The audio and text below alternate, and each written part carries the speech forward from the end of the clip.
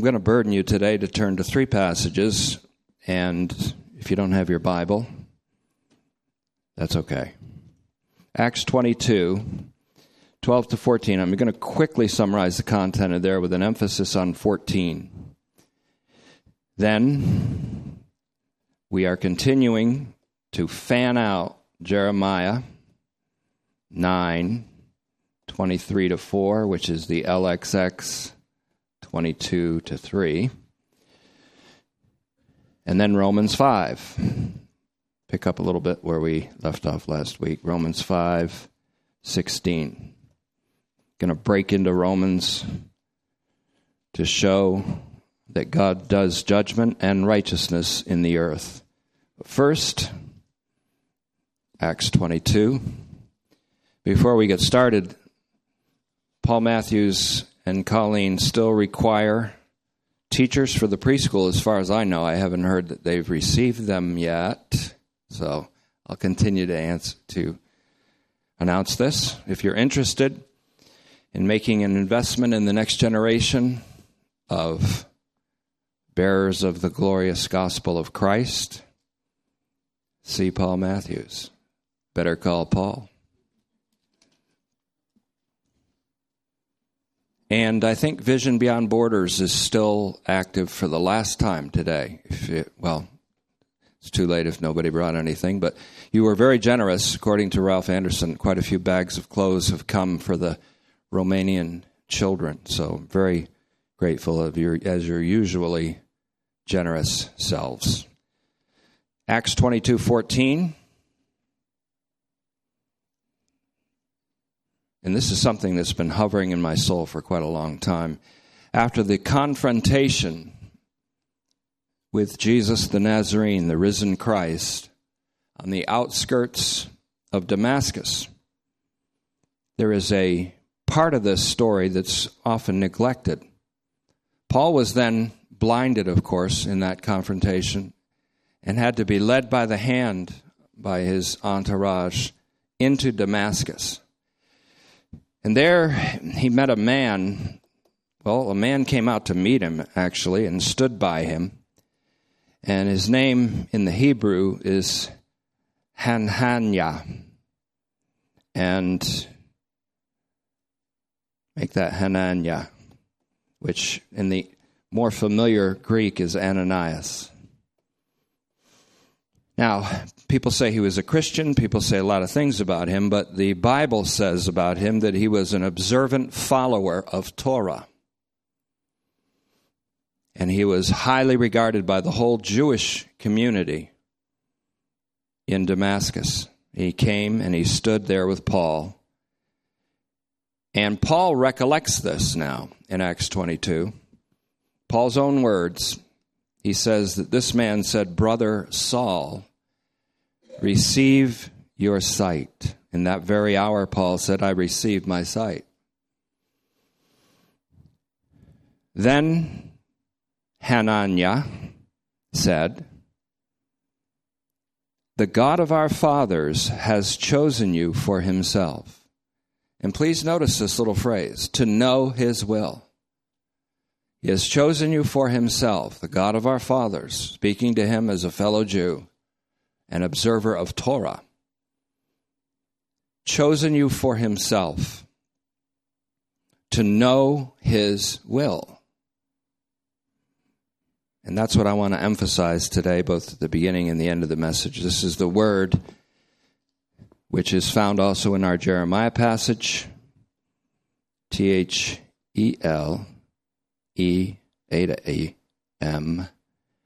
Somebody fix this pen so it actually looks kind of neat sometimes. So, Thelema, T-H-E-L-E-M-A.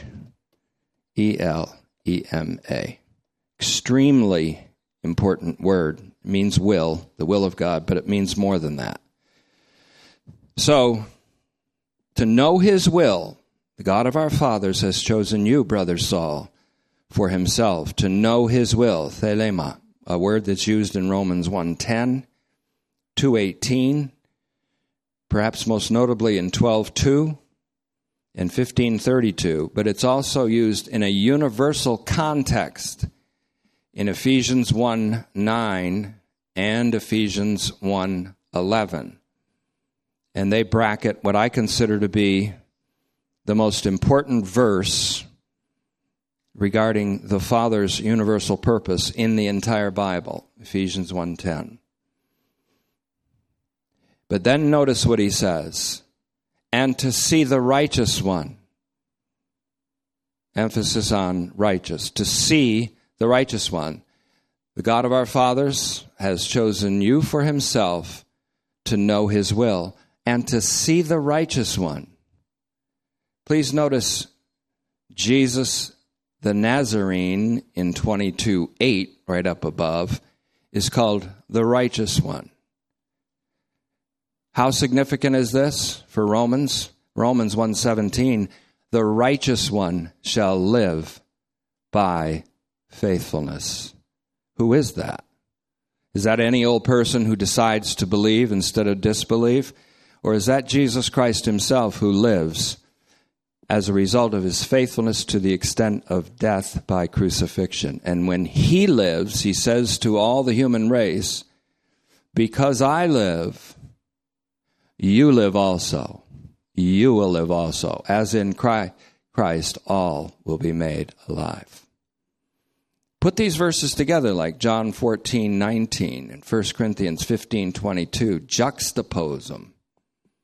Romans 1:17, the righteous one, I'm insisting on a Christological reading of that rather than just a general reading, any old righteous person. The righteous one, prophecy from Habakkuk 2:4, shall live by faithfulness. Now, his own faithfulness, that's the key verse of Romans in many regards. So God chose you out for himself to know his will, to see the righteous one, and to hear a voice from his mouth, to actually hear him speak words.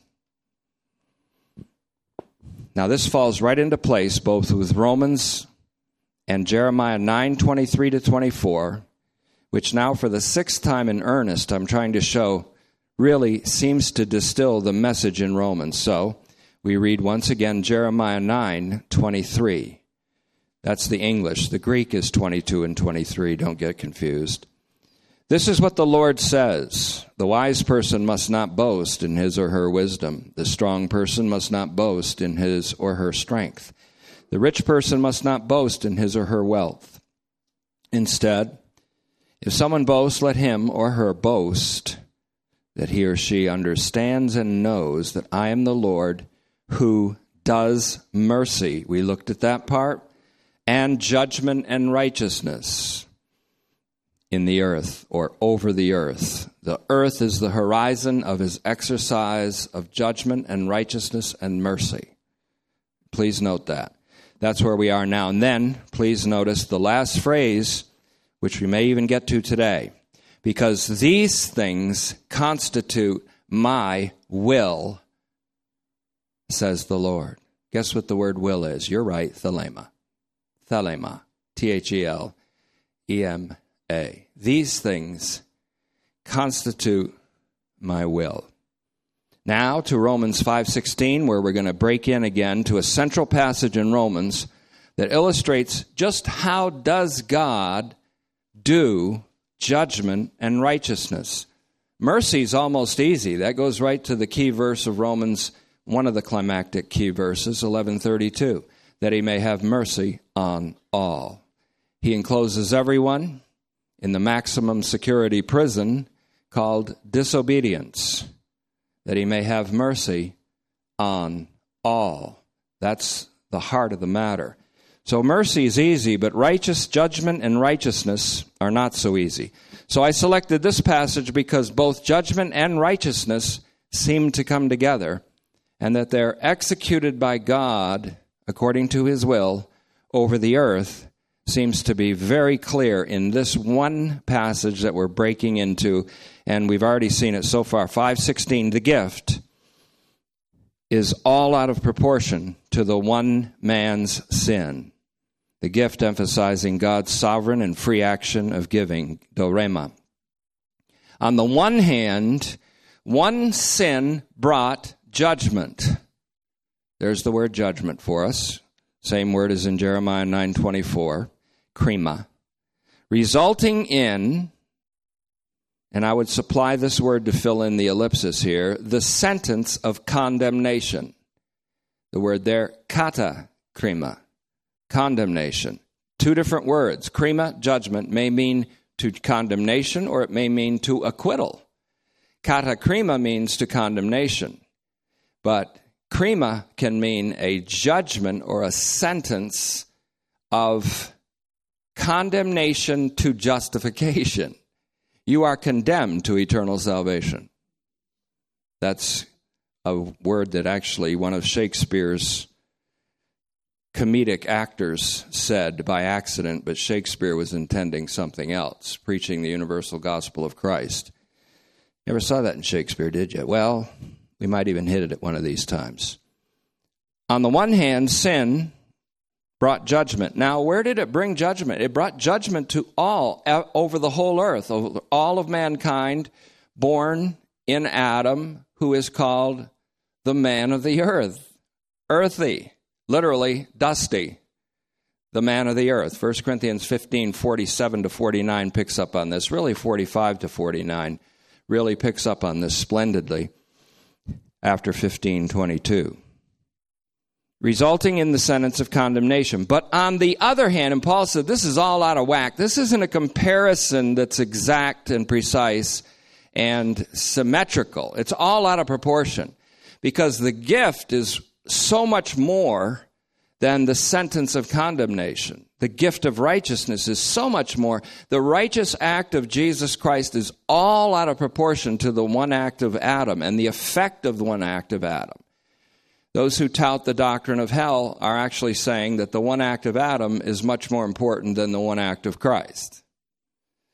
And I'm getting more and more the itch to teach the parable of the rich man and Lazarus. So I'm going to probably hit you with that someday as a surprise and say, not Romans today, parable of the rich man and Lazarus. Because it's starting to come together in a way that is indisputably not revealing an afterlife scenario. In fact, Jesus tells it just to shut down the whole idea of an afterlife scenario, of a man in flames and another man resting, and a bifurcation of humanity into two different classes, etc. It's the opposite. But notice this. He says, on the other hand, the gift, he uses another word for gift. Whenever Paul stacks up different words to describe the same thing, like dorema and charisma, and like he's going to do later for will, thelema and eudokia and boule, when he stacks up every possible word that means basically the same thing, but it's slightly nuanced, you know he's after something here. The gift, the dorema, here the charisma. Coming after many trespasses, brought the sentence of acquittal. That's how I translate, in this case only, justification, in the special sense of the opposite of the judgment to condemnation, all out of whack, this being a judgment to acquittal. After one sin, the whole human race, all mankind and Adam are condemned. The many, the all, are condemned. But after the commission of an uncountable number of sins, the gift of righteousness comes through the one act of the one man's obedience. It's all out of whack. You can't compare them. In other words, it's incomparable. And so he says in verse 17, for if by the trespass of the one, that's the representative man, the single inclusive representative Adam, death reigned. You can capitalize death here in accord with the apocalyptic view of Paul. Death reigned through that one man. Again, if you jump to 15 of 1 Corinthians, in Adam all die. Just as, for if the trespass of the one, death reigned through that one man, how much more? It's all out of whack here. How much out of proportion will those who receive the abundance of the grace and the gift of righteousness, there's Jeremiah's word, I exercise righteousness over all the earth, reign in life through the one, Jesus Christ. Now, in case there's any puzzlement here, verse 18 is the final nail in the coffin of pseudo-fundamentalist orthodoxy. Verse 18, so then as through one sin came condemnation to all people, that's all without exception, so through the righteous act of one came the rectification of life, or the justification that is the gift of life. We have life and righteousness and life as a gift to all people. I exercise judgment and righteousness over all the earth. Well, when did you do that? At the cross of Christ, when he was suspended over the earth. If I'm lifted up, I will draw all to myself. All to myself. That's John 12:32, in case you forgot.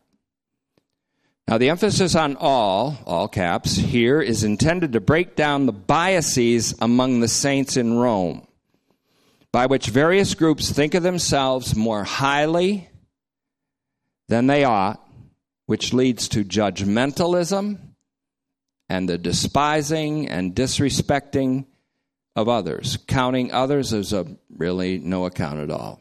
That's what was going on in Romans. So Paul's after something practical here. We're hitting that with a vengeance on Wednesdays and Thursdays. 5:19, for just as through the disobedience of the one man, many were constituted as sinners, and many equals the all in verse 18. There's an interchange here. Paul does it on purpose. The all is the many equals all. We've already seen that worked out in many different ways. For just as the disobedience of the one man, that's a single bearer of the human destiny, Adam, many were constituted as sinners, so also through the obedience of the one man, the many were constituted as righteous. They were made righteous ones. That's how God executes judgment and righteousness in all the earth. Because these things are my will, God says. These things I'm delighted in. If you were to invite God to lunch and say, what is it that you really love to do? He would say, I delight in executing, doing mercy over all the earth, doing judgment and righteousness over all the earth. I delight in it. So here's the upshot of Paul's universal hamartiology. Again, we're dipping into Wednesdays and Thursdays. Universal hamartiology simply means that Paul teaches that all have sinned. Romans 3:23, 5:12. And a universal soteriology that parlays automatically. It has to parlay into a universal soteriology, which we call unashamedly universal salvation, which Paul brings to bear. He brings both. All have sinned. All have received the gift of righteousness. He brings those two truths to bear on the walls that separate different cell groups of Christians in Rome. And today, he brings it to bear on differing denominational walls to break them down. To answer the prayer that they may be one, Father, even as we are one. Now, I want to finish this verse this passage because it's extremely important to the whole epistle of Romans. For those who think in Rome that some kind of observance of the law grants them superior status and prestige over others. Now, all the saints believed that Christ died for their sins in Rome. Some, however, were influenced by a doctrine that taught that there is some weight to circumcision, and that weight even tends toward rectification or justification and sanctification and life. And some didn't. And so those who leaned that way tended to think of themselves more highly than they ought to think, and they judged others who didn't observe days and didn't eat kosher and didn't keep themselves separated from the Gentiles in terms of dietary laws. And so they judged others. The others, either Gentiles or Jewish Christians that were free from those regulations, tended to despise those whom they called weak, that were still clinging to weak elements. Paul's crushing the walls that separate them. Verse 20, moreover, the law slipped in as a side issue. You guys want to make an issue of the law? Paul said, I'm going to tell you where the law came in. It slipped in as a side issue. That's my translation. So that the trespass would, and you'd think if you were on one side there in Rome, the trespass would cease. The law was given so that the trespass would cease. The law says, stop doing that. Start doing this. You shall not have any strange gods. Stop it. You shall not commit adultery. Stop it. You shall not do this. You shall not do that. Stop it. Stop it. Stop it. You'd think the law came in that the trespass would cease. But Paul says the law came in that the trespass would increase. Ouch. But where sin, he harmatia, sin, capital S-I-N, superabounded. Already we have superabounded. It's not that sin abounded and grace abounded more or superabounded. Sin superabounded. The law, and you find all about this when you see a speech and character in Romans 7 through 25. You see somebody who's trying to be righteous by the law, and he says, or she says, when I go to do good that I love to do, I do the evil that I hate.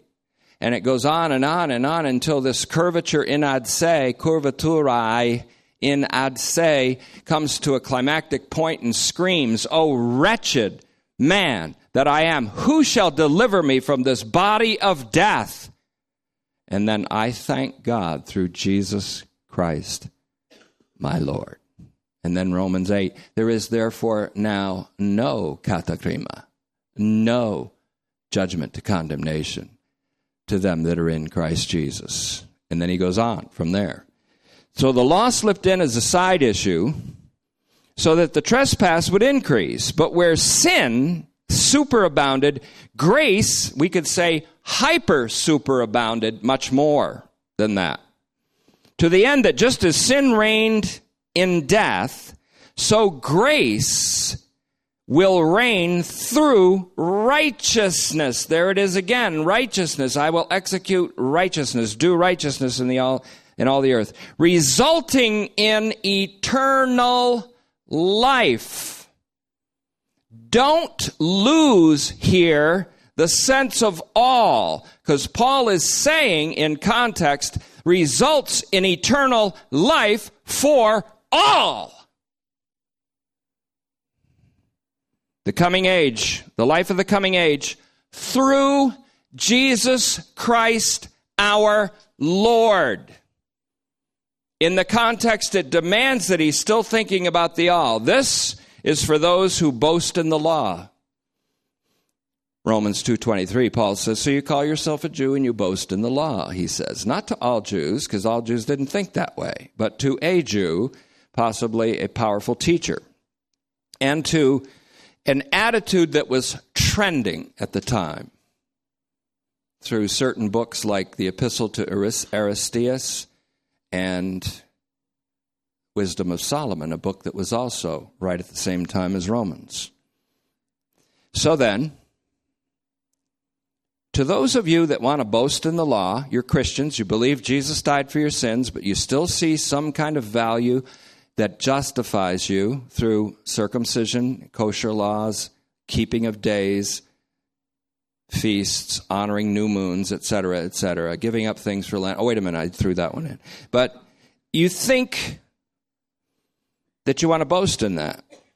Let me tell you, the law entered the whole plan of God as a side issue, not the main issue.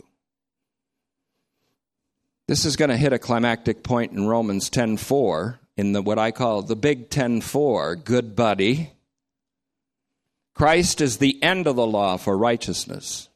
Christ is the end. That means two things. He's the consummation of it, and he's the end of striving for righteousness through legalistic means at all. God has made him to be righteousness for us. In 1 Corinthians 1:30, he became sin for us that we might be made the righteousness of God. Not declared righteous, made the righteousness of God in him. That'll boost your self-esteem. Who are you? I'm the righteousness of God in Christ.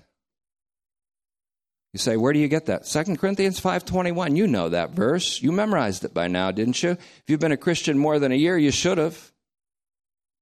Ouch. Now, the law entered to increase the trespass. Why? The law is impotent to bring about righteousness, Paul said in Galatians 3:21 and 22. The law was impotent to bring about righteousness, just as it was certainly impotent and totally incapable to bring about life.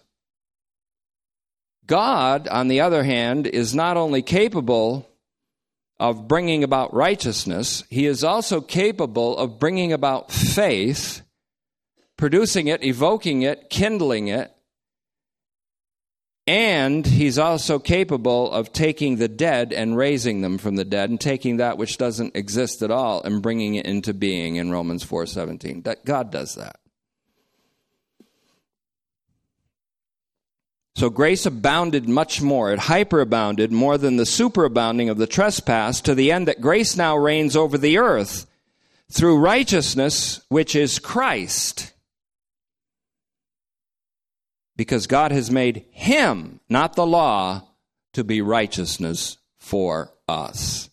We'll get there in Romans 10:4, but it's already in 1 Corinthians 1:30. He is the righteous one for us. Christ is the end of the notion of the law for righteousness, and the consummation of the law, which is now reduced to a testifying role. What does the law have now as a purpose? It is reduced to a testifying role. It testifies of me, Jesus said. You read the scriptures day and night, he said to those who are opposing him. You read it all the time, all day, because you suppose that in the scriptures you're going to find eternal life, but you don't come to me that you may have life. The scriptures have now, the Old Testament scriptures, the Torah, the prophets, the Psalms, the writings. Jesus said in his post-resurrection appearance, all of these testify of me. Luke 24:44. The law has been reduced to an attesting role. Don't think that I've come to destroy the law and the prophets, Jesus said. I haven't. Stop thinking that way in Matthew 5:17. But rather to fulfill. I fill them up with their true meaning. I fulfill them. I'm the end of the law in the sense that I am the consummation of its purpose. And so, this is a testimony of Jesus Christ, the one who suffered and entered into his glory. Jesus said it to his, slow-hearted and slow to believe, dullards, he said. Ought not Christ to have suffered and entered into his glory? Like the prophets said, haven't you read the prophets?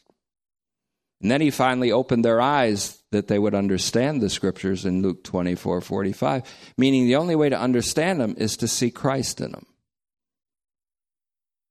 To see them in the light, with the light on, the light of Christ. He's the one who suffered to enter his glory, the knowledge of which glory, Habakkuk says in 2:14, will one day fill the earth. The light of the knowledge of the glory of God that emanated from the face of the righteous one, which God chose Paul to see. The righteous one. The light of the knowledge of the glory of God that emanated from his face into Paul's heart is the light in which Paul wrote Romans. He had the light on when he wrote Romans. It's the light that is in the gospel of the glory of the Christ, which the God of this age has blinded the minds. You think there's opposition in getting this gospel out, and you wonder why? The God of this age has blinded the minds of those that are disbelieving, lest they should see the light of the knowledge of the glory of God in the gospel of the glory of the Christ.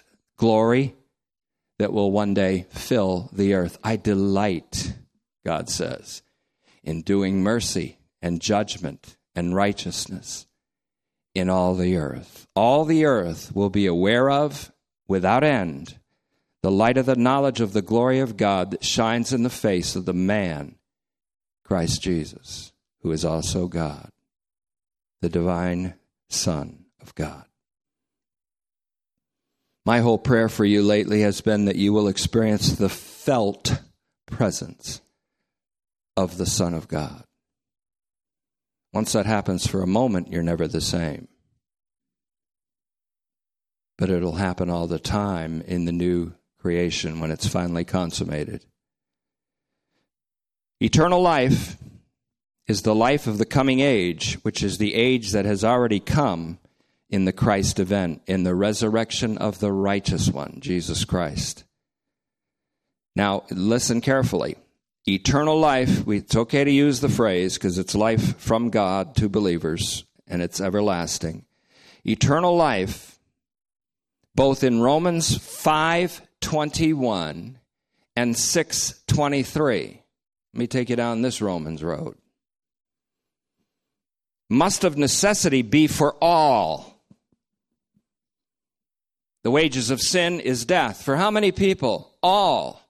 So the gift of eternal life is for how many people? All. Through Jesus Christ our Lord. So when you look about eternal life and see it in Romans 5:21 and 6:23, both of necessity must be for all, because Romans 5:18, the rectification of life, or the gift of righteousness, which is life, comes to all as surely as condemnation came to be all and to all in the first man. Rectification, a better word than justification usually in Romans, is a setting right. But it's also a making right. He who knew no sin became sin for us. He wasn't declared to be sin so that we could be declared to be righteous. He was made to be sin so that we would be made the righteousness of God in him. Justification is not the declaration that we are righteous, which leaves us alone in the world to sin and rebound, sin and rebound, sin and rebound, so we're on this trampoline for the rest of our lives. That's not what God does. Rectification, justification, is the making of us to be righteous. God sets right those who are dead in sins by making them alive. What's the problem with you? I'm dead in sins. What's the solution? I'll make you alive in Christ. And that's what he says in 2 Corinthians 5:21 and Ephesians 2:5. When we were dead, while we were dead in trespasses, while we were dead in sins, he made us alive in Christ. Not only that, he raised us up. He only had to raise us up a couple millimeters because heaven isn't high in terms of distance. It's high it's in terms of dimension. He raises, it means he lifts our soul and spirits up to sit together in the heavenly places with Christ. That is, to have a new means of perception and a new horizon to view and a new way of thinking with the mind of Christ. Rectification, then, is an ongoing process. We're not perfect, and we won't be until resurrection transforms the body of our sinfulness. The body. But rectification, justification, and sanctification are ongoing acts. What Christ finished in the days of his flesh, Christ does continually in the Holy Spirit, in the act of rectifying, in the act of sanctifying us, which is really one process, not two. It should not have been distinguished by theologians. That's coming down the road. God sets right those who are dead in sins by making them alive with Christ. The law can't do that. The law can't come up to someone dead in trespasses and sins and say, be alive. God can do that. And he does it in Christ. The law is incapable of justification or righteousness, and it's incapable of giving life. Paul gets to that really strongly in Galatians 3:21. What the law could not do. We're going to a deeper heart of Romans now, which is make righteous and give life. God did. By sending his Son in the likeness of flesh like ours under the dominion of sin. In other words, if you saw Christ, you'd think he was just another one of us under the dominion of sin. He looked like any other person under the dominion of sin, but he wasn't under the dominion of sin. And he became sin for us and was made alive so that he lives unto God. And you were crucified with him. But Romans 8:3 is the kicker, because what the law could not do, God did by sending his Son in the likeness of flesh like ours under the dominion of sin, and by condemning sin in the flesh. He condemned sin in the flesh of the Son of God, his Son, on the cross. So that the righteousness, there it is again, the righteousness which the law requires. Now you say, what does the law require as righteousness? 613 commandments of the Levitical law? No. Jesus said it all hangs on this. The whole law hangs on this. In fact, all the prophets. All the requirement of the law and the prophets together is that you will love the Lord your God with all of your heart, your mind, your soul, and your strength, and love your neighbor as yourself. Upon these, all the prophets and all the law hang. So we are going to fulfill the righteousness of the law. How? By walking in the Spirit and not in the flesh, in Romans 8:4. The righteousness of the law, the law requires, is love for God and for others. How does God do that? How does God enable that? Well, he gives us the gift of his own love, and he pours out that love in our hearts by the Holy Spirit in Romans 5:5. The love for God and God's love for us and our love for others is all part of one gift of God that's poured out in our hearts by the Holy Spirit. And when we walk in the Spirit, we fulfill the righteousness of the law, which is love. And it's really the Spirit. It is God in us both willing and doing. That's Romans 8:4. Just a hint of where we're going. So then, I'm going to skip a whole paragraph here because I see the clock. So we'll continue along this line. No one can boast of a righteousness that comes by the law, because righteousness cannot come about by the law. Sin has hijacked the law. Remember, I used to talk about the hijack of the zodiac. The stars speak of the glory of Christ. There are 12 vignettes in the stars, which we now call the zodiac. Originally, Christ was understood to be portrayed in all of those. His victory over Draco, his birth of a virgin in Virgo. All of the 12 constellations pictured Christ. But then the zodiac was hijacked. And so if you drive down, on the way to driving down to Florida, I would see palm readers. And I'd see people that would read your horoscopes, and that's Satan hijacking the zodiac. But sin has also hijacked the law. Sin is shown in its exceeding sinfulness in Romans 7 by the fact that it's taken something righteous, pure, holy, and good, the law of God through Moses, and hijacked it for its own use. So the hijacked law, hijacked by sin, and here's a guy in Romans 7:7-25 under the hijacked law, trying to be righteous by a law that sin hijacked. Now, there's a movie coming out called 7 Days at Entebbe, and I've always been fascinated. I read about it the days after it happened.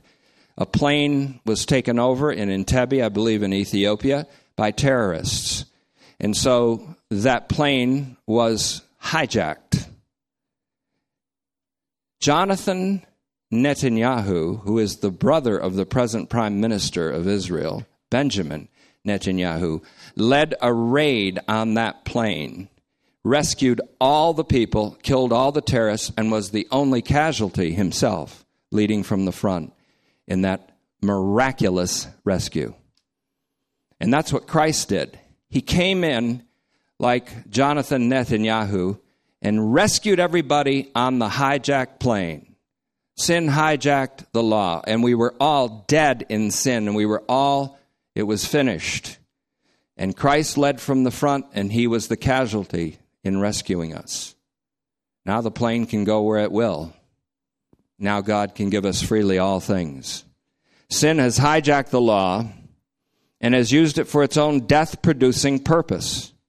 And this will prepare you to read Romans 7. This is the crux of the problem in the speech and character of Romans 7:7-25. We also have in 2 Corinthians 6:3-6-9, the letter of Torah. The letter kills. The letter produces death and condemnation, whereas the ministry of the Spirit brings what? Life and righteousness. 2 Corinthians 3:6-9. The person enslaved to the law, as hijacked by sin, is only delivered through Jesus Christ, our Lord, and through the Holy Spirit. So it's so unusual that Paul, who was zealous for the Torah, was met by a man who was observant of the Torah, whom God made go out to meet him in Damascus. And this man, who was a law-observant Jew, recognized that a change of ages was coming, and it was going to be introduced by this Saul, this blinded man who looked so pitiful, being led by the hand by his entourage because he couldn't even see at all. And he was once almighty and strong and saying, I'm going to slaughter these people in Acts 9:1. He was breathing out his intent to slaughter the church. But the lamb was already slaughtered. So you're going to be slaughtered now, Saul. So then, back to Jeremiah and we'll close. Let the one who boasts boast in this, that he or she understands and knows that I am the Lord, who does mercy and judgment and righteousness in the earth, for these things constitute my will. Hey, brother Saul, receive your sight. The God of our fathers has chosen you out for himself to know his will. These things are my will, says the Lord. Write about them, Saul of Tarsus. Write about what constitutes my will. God's will here in Jeremiah 9:24 is to thelema. Again, to, the article, which gives it some strength. To thelema. It's kind of like Thelma without the eta. Thelema. Add an eta, you have thelema. That's the word he uses in Jeremiah 9:24. Boast that you know the Lord who does mercy and judgment and righteousness in the earth, for these things constitute my will. Now, thelema or thelema is a word that melds or blends two ideas. And get this now, because this is also very important to the whole of the Roman epistle and all the Bible for that matter. Thelema blends two things: desire and will. Desire and will. It blends those two ideas into one. That's why translations that render the last part of Jeremiah 9:24 as, you may even have a translation like that, in these things I take pleasure. People would say, this is my bliss. As we said last week, if you insist on knowing my bliss, kiss the Son, lest the Father be angry. Now, in these things I delight. I delight in these things, says another translation. They grab the point, but not completely. They're on the money when they say, I delight in these things. They're on the money, but they're not complete. Thelema melds will and desire, or thelema. God will do all of his will and all of his desire, in other words. He will do all of his will and all that he desires. And he desires that all people be saved and come to the extraordinary knowledge of the truth that's embodied in his Son. I will do all my will. I will do all my will. Isaiah 46:10. 1 Timothy 2:1-6, especially 4. I do not delight in anyone perishing, so no one will perish. 2 Peter 3:8-9. I will show mercy to all. I delight in it. It's my bliss.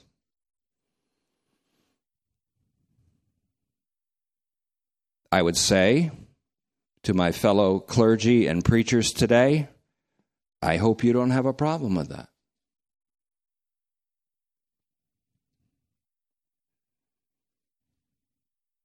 And I mean my fellow preachers across the country.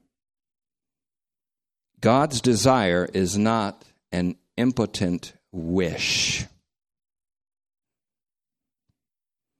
He doesn't just desire and wish like a child ready to blow out his birthday candles, all 6 of them.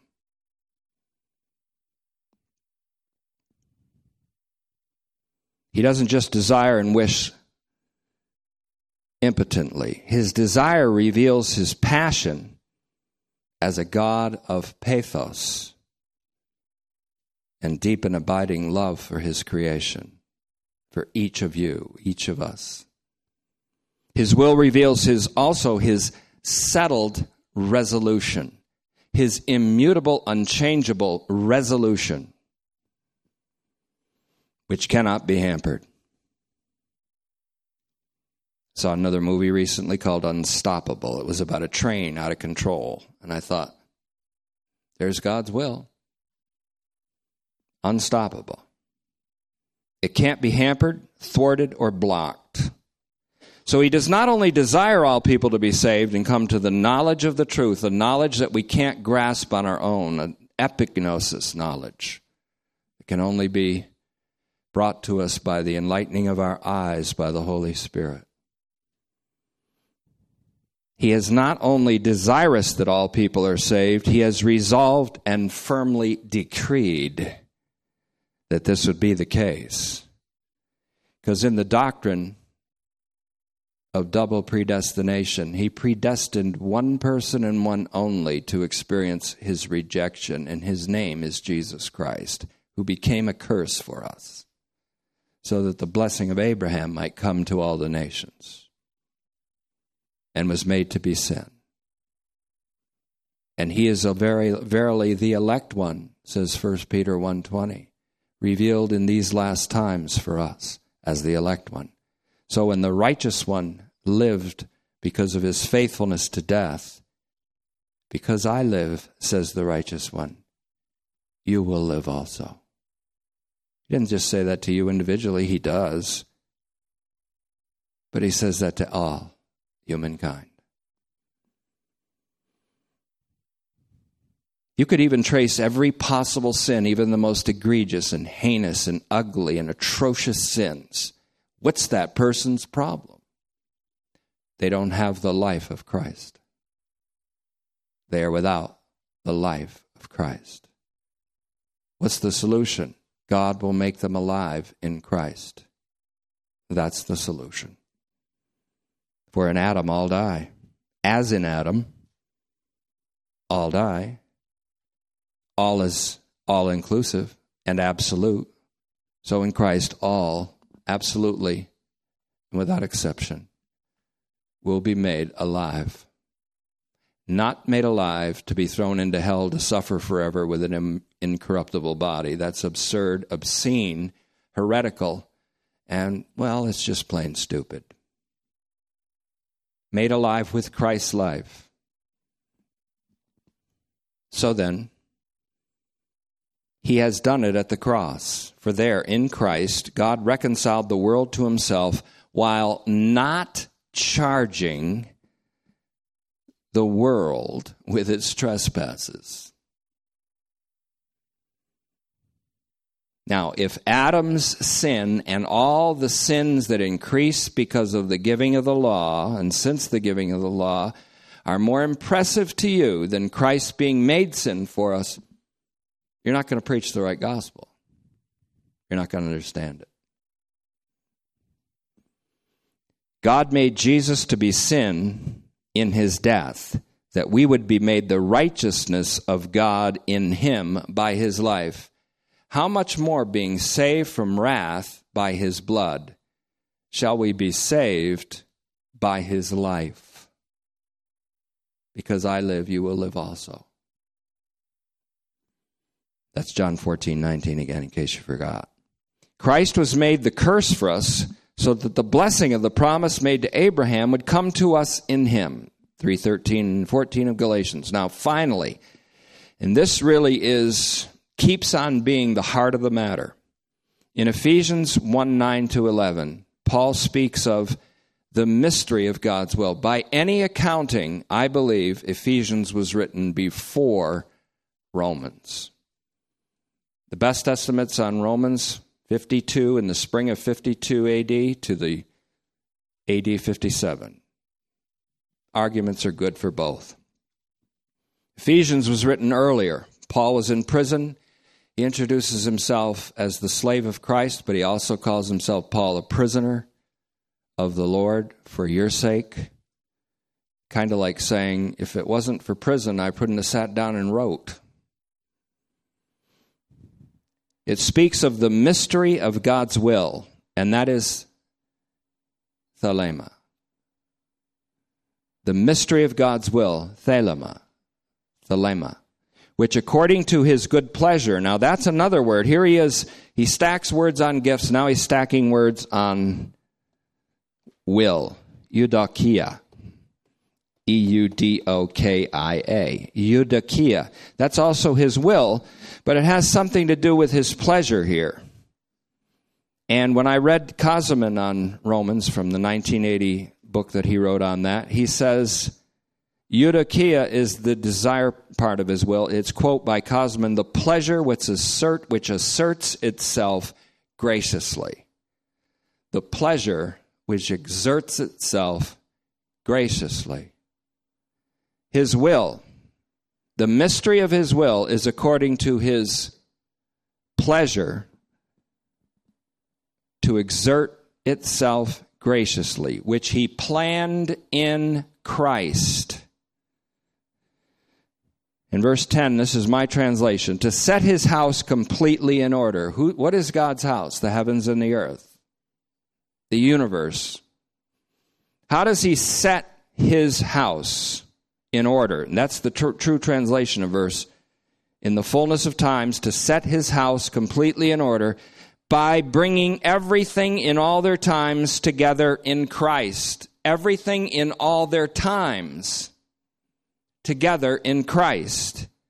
Both things in heaven and things on earth in him. I execute mercy. I do judgment. I do righteousness over the earth. How? By the mystery of God's will. These are my will, says God. And here it is. To bring everything in all their times together in Christ, both things in heaven and things on earth in him. Verse 11, in whom we were also called, having been predestined according to the purpose of him who works everything toward the decision. That is the firm resolution of his will. Now, apart from knowing this mystery, says Romans 11:25, Paul said, I want you to know a mystery, lest you should be wise in your own estimation. If you don't know this mystery, you're going to be what? You're going to boast in your own wisdom. And you're going to be a fool.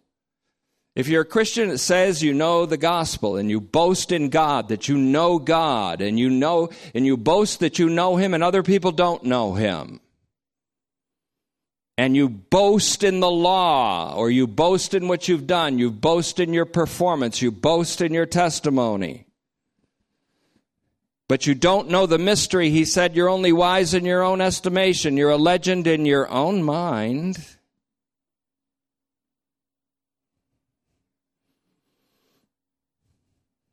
And then he explains part of the mystery in Romans 11. It's called pars pro toto, a word that we're going to keep bringing in. Pars pro toto. Sometimes he talks about the mystery, but he only speaks of a part of it to represent the whole. Part of the mystery is that God has allowed a part of Israel to be hardened for a time, temporarily, until the full totality of the Gentiles comes in. Then all Israel will be saved.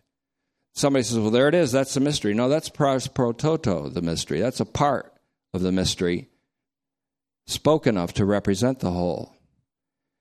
The Gentiles are now fellow heirs and fellow beneficiaries, equal beneficiaries with the Jews because of the gospel. That's Ephesians 3:6. That's the mystery. Yeah, it's not the whole mystery, though.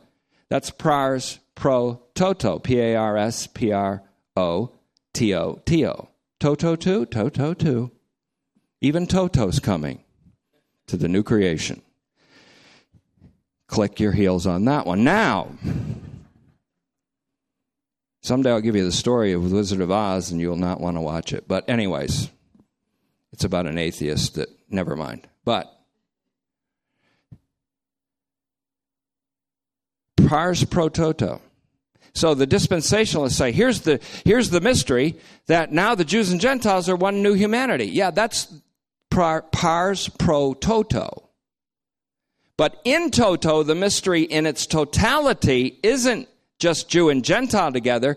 Jew and Gentile together as one new humanity is just a depiction of one day the universal reconciliation of all beings in heaven, all beings on earth, everything from principalities to parsley, reconciled together under the headship of Jesus Christ, who then turns to the Father and leads a chorus of universal praise to the Father, as we found in Romans 15:9. We're early joiners in that chorus, that's all.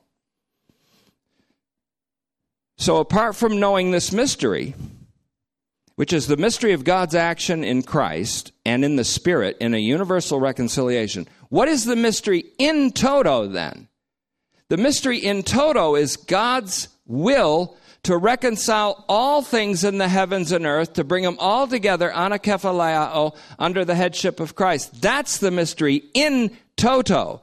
What we have now that we never had before and are only getting since about 2013, and it's coming now into fruition and into its full focus and clarity, is the mystery in toto, the totality of the mystery, which Paul also mentions in the very last verses of Romans. Now to him who is able to strengthen you by my gospel and the preaching of Jesus Christ according to the apocalypse of a mystery, kept silent for ages gone by in the words of the prophets, but now made known, apocalyptically made known by the command of the eternal God, for the obedience of faith. That means for the allegiance of all the nations to his Son as King, to God, the only wise God. Let no one boast in their wisdom. Let no one boast in their wisdom. To the only wise God, whose wisdom is a plan of universal salvation, be glory and honor forever. If you don't know why you're here, I'm telling you why you're here. Nobody, and I mean nobody, has ever exegeted this mystery verse by verse through Romans.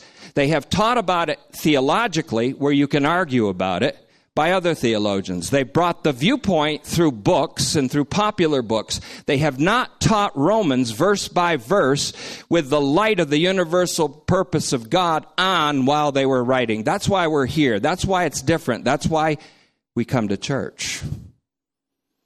We don't want to be wise in our own estimation. And this yields a unity among believers, a respect, and even a respect for unbelievers, because as Paul said, I don't know anybody after the flesh anymore. I know no person after the flesh anymore because I know that all people will be in Christ one day. He died for all, then all have died. And if all died in him, then all must be made alive in him. So I have to look at every single person now, and this happened to me. It's a weird transformation. Every person you look at, no matter what they are, who they are, where they come from, or what they've done, you see them as one day being in Christ, made alive with the life of Christ, and you can't know them after the flesh anymore. You can't do it. Can't do it anymore. Amen.